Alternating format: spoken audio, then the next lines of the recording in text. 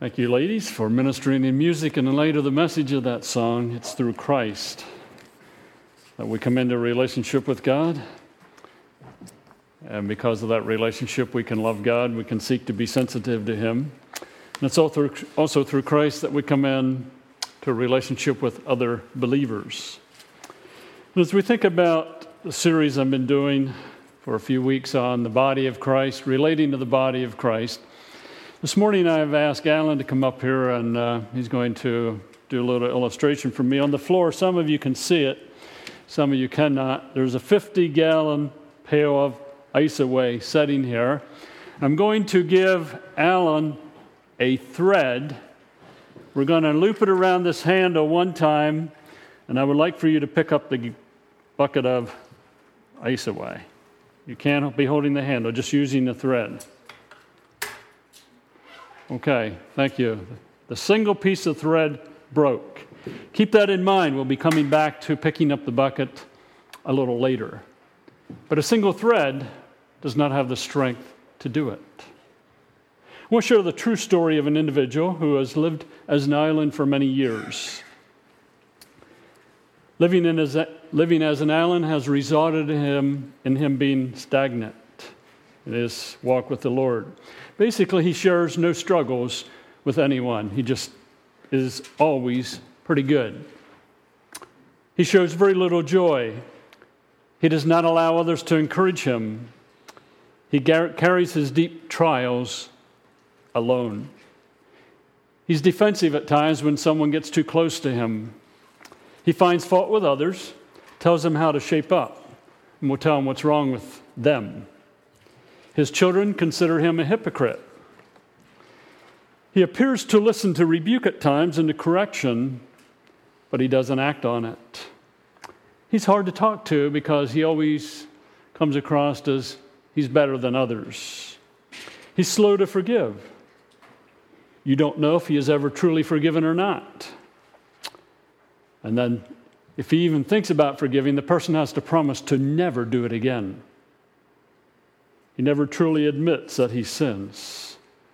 Thus, he doesn't seek forgiveness. Who am I describing? A professing believer who does not experience what we're discussing this morning, body life, the one another's. One who lives as a single thread, if you please, trying to go through life.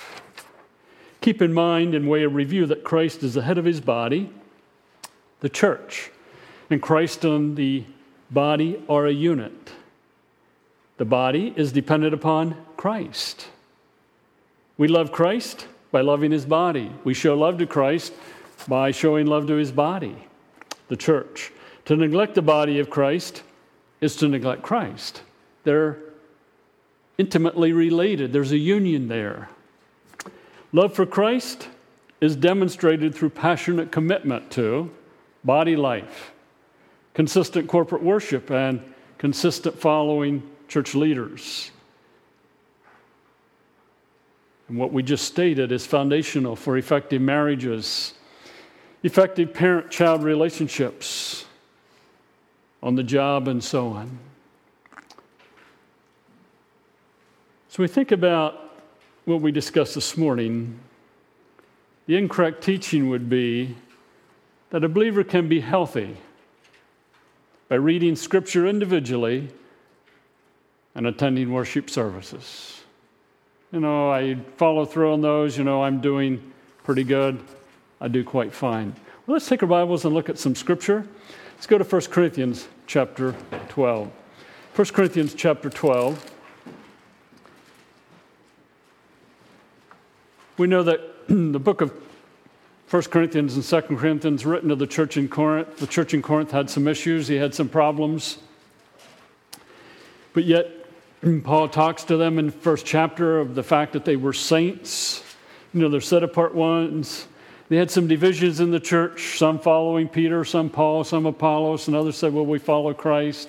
They had some marriage difficulties. They were tolerating immorality in the church and so on.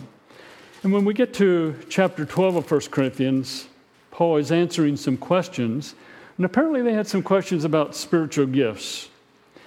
And in the context of discussing spiritual gifts, he says in verse 12 of chapter 12, the body is a unit, though it is made up of many parts. And though its parts are many, they form one body. He's talking about the physical body. Physical body, heart, lungs, blood vessels, and all kinds of muscles and all kinds of bones. Many parts, but form one body. He says, so it is with Christ. So in the body of Christ, we have many members. We have people who are different, but yet one body, with Christ being the head. In verse 13, for we were all baptized by one Spirit into one body, whether Jews or Greeks, slave or free, and we're all given the one Spirit to drink. So those of us here this morning who are believers, part of the body of Christ, we've been given the Spirit. He lives within us. He works within us, works within the body. So he says in verse 14, now the body is not made up of one part, but of many. If the foot should say, because I am not the hand, I do not belong to the body, it would not for that reason cease to be part of the body. And if the ear should say, because I'm not an eye, I do not belong to the body, it would not for that reason cease to be part of the body. If the whole body were an eye, where would the sense of hearing be? If the whole body were an ear, where would the sense of smell be? But in fact, God has arranged the members of the body, every one of them, just as He wanted them to be. If they were all one part, where would the body be? As it is, there are many parts, but one body.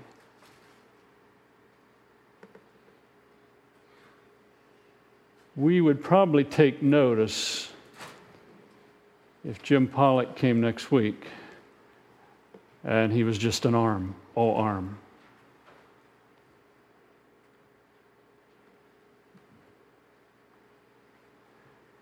Lee comes next week, and he's all foot. It's redundant to even think that way, because you can't have a body unless there's many parts and it functions as a unit. He goes on. Verse 21, the eye cannot say to the hand, I don't need you. And the head cannot say to the feet, I don't need you. On the contrary, those parts of the body that seem to be weaker are indispensable. And the parts that we think are less honorable, we treat with special honor. And the parts that are unpresentable are treated with special modesty, while our presentable parts need no special treatment. But God has combined the members of the body and has given honor to the parts that lacked it, so that there should be no division in the body, but that its parts should have equal concern for each other. If one part suffers, every part suffers with it. If one part is honored, every part rejoices with it. The body is dependent. Our feet can't operate without the legs. The legs can't operate without the hips. And the legs and the feet can't operate without blood and bones and it's interdependent. And when some part of the body ceases to function as it should, it creates havoc in the body. Leprosy is a disease that we hear about. We read about it in the Bible. Dr. Paul Brand, who worked with leprosy patients in India for many years, came to the conclusion that leprosy and the terribleness of leprosy is that certain body parts cease to function. That is, leprosy is a disease where there's no pain.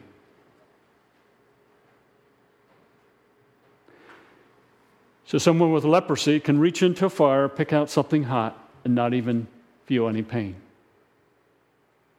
As a result, it does damage to their hand, but they don't even know it. What has happened? The pain cells have ceased to function. And it ends up destroying the ears, the hands, the feet, the nose of people with leprosy, because when they lie down at night, a rat might come along and chew on them. They don't even know it's happening. And that happens in India. But the body's no longer a unit. It's not functioning as a unit. because the pain cells are not working. Within the body of Christ, he says in 27, now you are the body of Christ, and each one of you is a part of it. We're a unit. We function as a unit.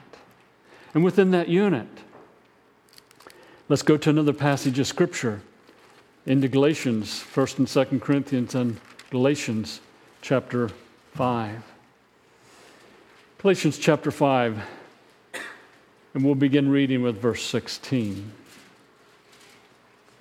Galatians 5 and verse 16. So I say, live by the Spirit, and you will not gratify the desires of the sinful nature. For the sinful nature desires what is contrary to the Spirit, and the Spirit what is contrary to the sinful nature. They are in conflict with each other, so that you do not do what you want. But if you're led by the Spirit, you're not under law.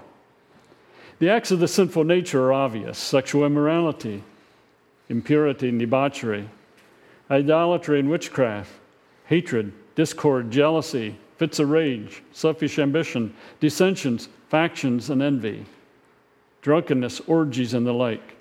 I warn you, as I did before, that those who live like this will not inherit the kingdom of God. But the fruit of the Spirit is love, joy, peace, patience, kindness, goodness, faithfulness, gentleness, and self-control. Against such things there is no law. Those who belong to Christ Jesus have crucified the sinful nature with its passions and desires. Since we live by the Spirit, let us keep in step with the Spirit. Let us not become conceited, provoking and envying one another. Brothers, if someone is caught in a sin, you who are spiritual should restore him gently. But watch yourself, or you also may be tempted. Carry each other's burdens, and in this way you will fulfill the law of Christ. Now, as Paul writes to the church in Galatia, they were being confronted with some teaching or being lured to go back to the law combined with Christ. And Paul very strongly says it's Christ. It's Christ. You're free in Christ. And that freedom in Christ involves the body. And that involves relationships. In 22, being at peace with one another, being patient with one another. Did you ever need someone to be patient with you? Being kind, being gentle, displaying self-control. Those are relationships, the one another's. Where would you be today if people did not extend kindness to you?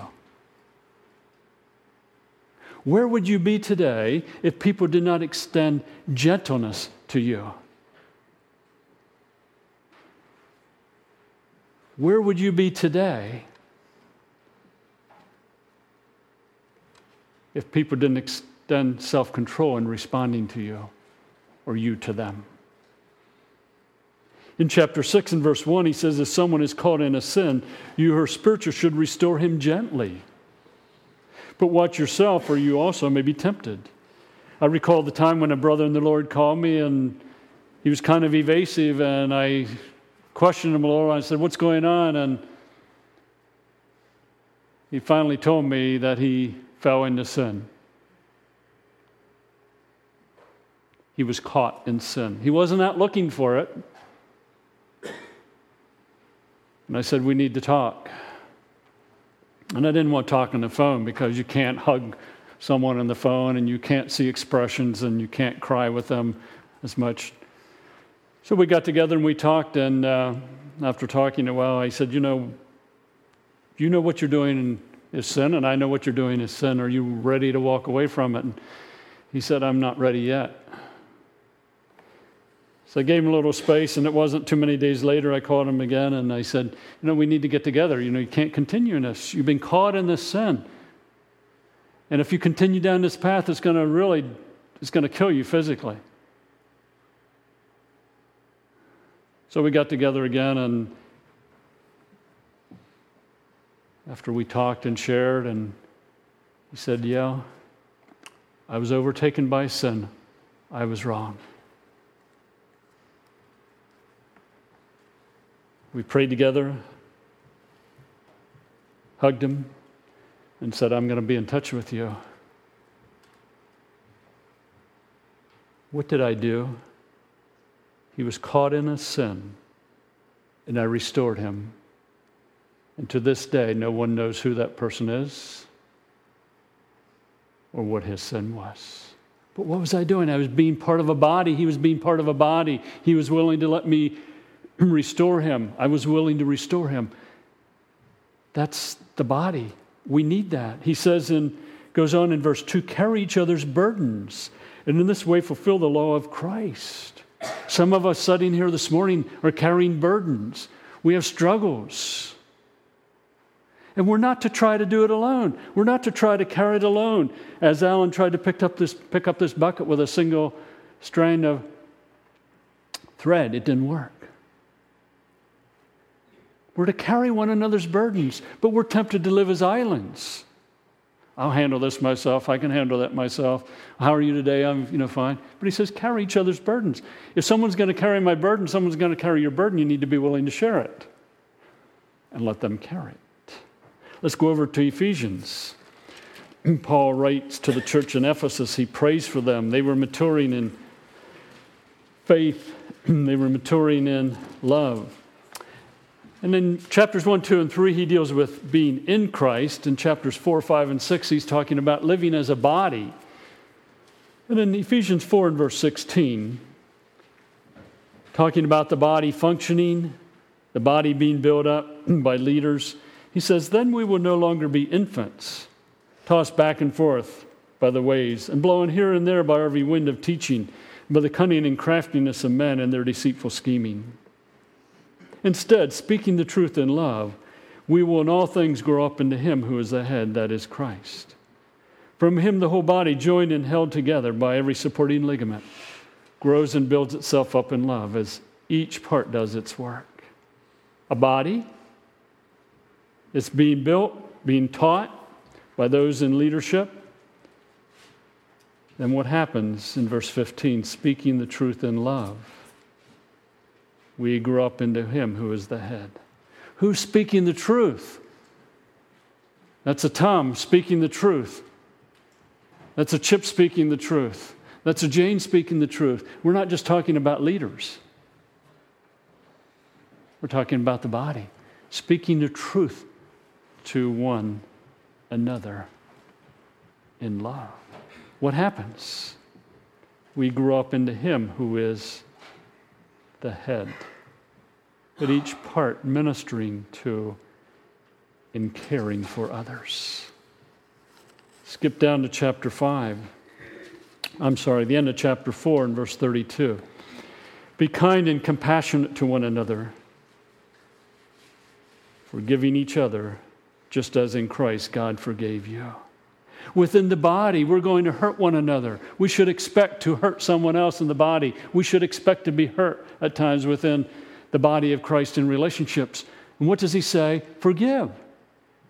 There's no need for forgiveness if no one ever gets hurt. Tell me if you believe this. When Ruth and I have been married going on 43 years now, and in those 43 years, or almost 43 years, we have not hurt each other one time. I see you grinning. What have we had to do time and time again? Am I going to Ruth Ann and say, I'm sorry, I hurt you, I offended you, will you forgive me? She coming to me and saying, Dan, I hurt you, I offended you, will you forgive me? And we extend that forgiveness to each other. If we think we're going to live in a body where there's no hurting or being hurt, we're not living in reality. Because we're humans, we struggle. So, what do? One of the one another's is to forgive. To carry on forgiveness towards someone destroys you and hurts them deeply. Part of the body. Forgive. In chapter 5 and verse 1, he says, be imitators of God, therefore, as dearly loved children, and live a life of love, just as Christ loved us and gave himself up for us as a fragrant offering and sacrifice to God. Love. We need to extend love to others. Love involves unconditional giving. That means we love others who are imperfect, who have failures, who have shortcomings, who struggle, who blow it. We still love them. We're committed to them. Love is saying to someone, I want you to know that I am unconditionally committed to you, period.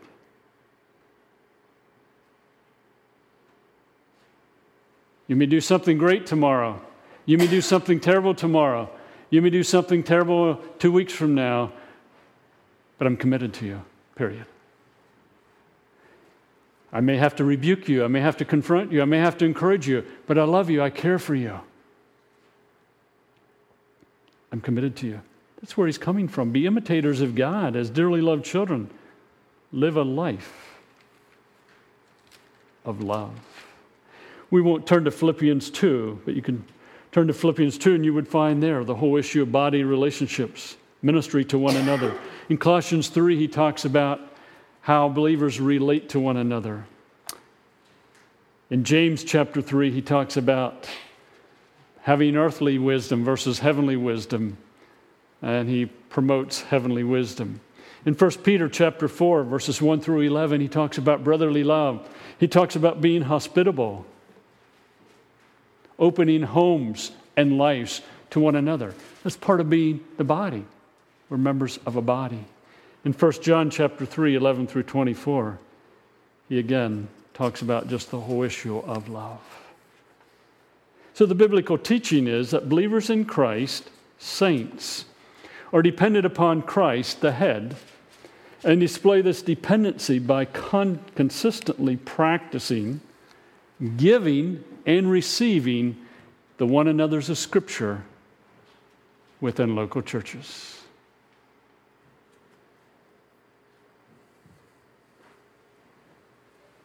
We need body life. We need to apply the one another's. If we're going to develop, we're going to be healthy. We depend upon Christ by depending upon others. We say, well, I can get along without others. Well, you may try to get along without others, but you're not going to be what God designed you to be. You're not going to mature as He wants you to mature. I want you to think about this, and I'm looking for a response. What items are involved in our battle with practicing body life, the one another's? What holds us back? Why do we struggle in being dependent upon others? What are some items that might hold us back from being dependent upon others? Our culture. Okay, our culture. And? Promotes independence. Okay, promotes independence. And by the way, interesting thought. Our country was founded upon wanting to be independent. And we tend to live as individuals, and I'm not knocking that. I'm just saying, no, I think that comes through. So our culture promotes independence.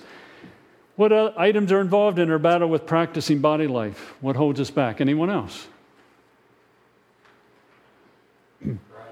Pride. Oh, I sometimes get so frustrated at myself with my pride. Pride in the sense that I can handle life and don't want to share it with anyone else, but God's been breaking me. Cheryl. Well, sometimes, too, if you share a burden, you're afraid of it going beyond where it's supposed to be going. Okay, we're afraid the burden we share might be going to X, Y, Z rather than A and B. So we fear that. Any others that you think of?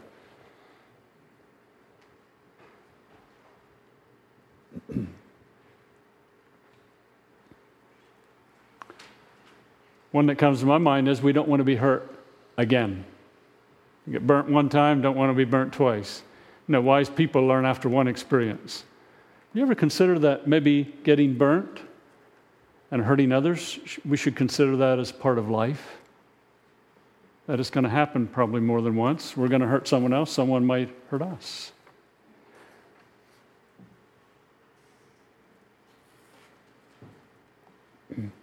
Practicing a body life results in transformation from the inside out. We show dependency upon Christ through faithful, consistent practice of the one another's. I can say I'm dependent upon Christ, but then when I go through a difficulty, I don't share it with anyone else. I can't depend on Christ if I'm not willing to let others minister to me.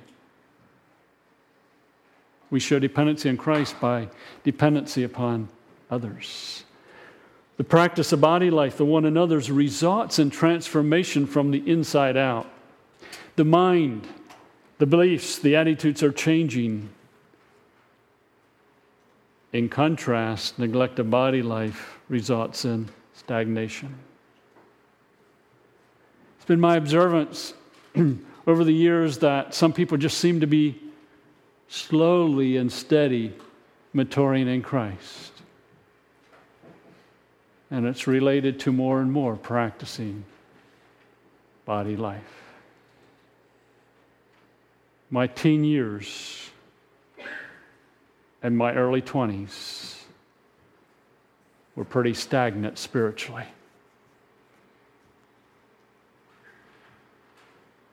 The first few years of our marriage were pretty stagnant for me spiritually. Why? Because I lived more as an island rather than as a member of the body of Christ.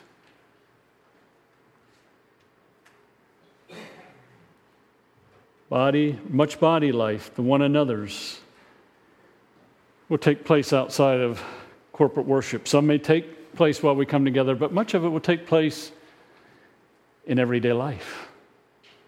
Whether it be in a family, whether it be in a marriage, whether it be just talking to someone, relating to someone.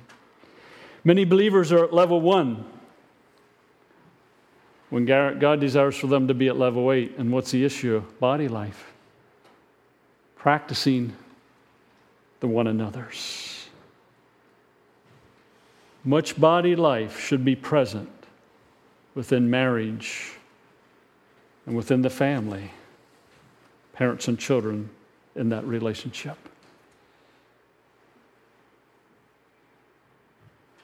A husband and a wife being able to share joys and burdens and pray for one another and care deeply for one another and rebuke one another and correct one another, but yet be committed to one another.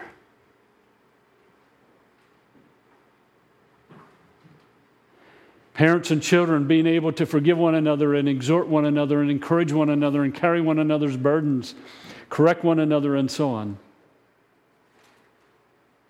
And that having a tremendous impact on the family. For what it is worth, I would encourage you as a couple, as a family, to take time to turn off the radio, shut off all the phones, turn off the TV, and have some time to talk, to pray, to share. Where you're not going to be interrupted, if it's 5 minutes or 10 minutes or whatever. For a kid to say, here's my struggle in school. For dad to say, here's a struggle I've had in work. For mom to say, here's something good happening in my life. For a daughter to say, here's something I'm thankful for. Just to share. I think the home, the marriage, is one of the primary small groups for the practice of body life, and then that happening among believers within the body of Christ. We have a natural tendency to hide. Go back to Genesis chapter 3. Ask, Adam, where are you? And, he was hiding. Then he responded to Eve, and Adam not only hid, but they also blamed. We tend to live that way. But God designed us in Christ to deal with that hiding so that we can be part of the body of Christ. Alan, would you come up here, please? I'm going to give Alan a pair of gloves. If he wants to put them on, he can. I'm going to give Alan some thread here also. I'm afraid you'll cut your hands. I'm going to see if he can pick up this bucket of 50 pounds with these strands of thread. Oh, as body life goes, shouldn't you have a glove on helping me?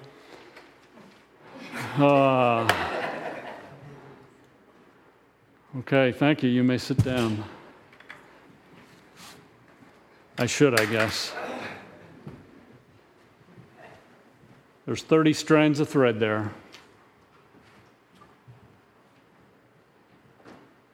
Bound together, working as a unit, the bucket was lifted. That's body life. Living in dependency upon others in whatever way, shape, or form it looks like.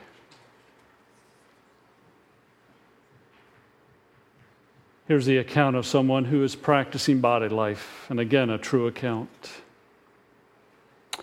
She moved from being fearful of displeasing people to confidence in Christ. She moved from withdrawing when told about the need to change to seeking Christ and change, and has blossomed. She moved from hiding concerns and weaknesses to requesting prayer and seeing weaknesses as opportunities to mature in Christ. She moved from being slow to trying anything new to being willing to try most anything as she would talk to God about trying something new. She moved from rarely expressing her opinion to asking questions to get others to open up and then listen to them and share with them. She moved from keeping her struggles to herself to freely sharing and asking for prayer. She moved from an island to a deep, deep encourager. Why? Because over the years, she is maturing and practicing the one another's of Scripture. The one another's of Scripture can be practiced as we live in light of Christ and who He is. I invite you to take your Bibles and turn to Hebrews chapter 5 as Randy Yeager comes for us and reads. Hebrews 5 is about Christ, and it's through Him we can live victorious lives. Randy?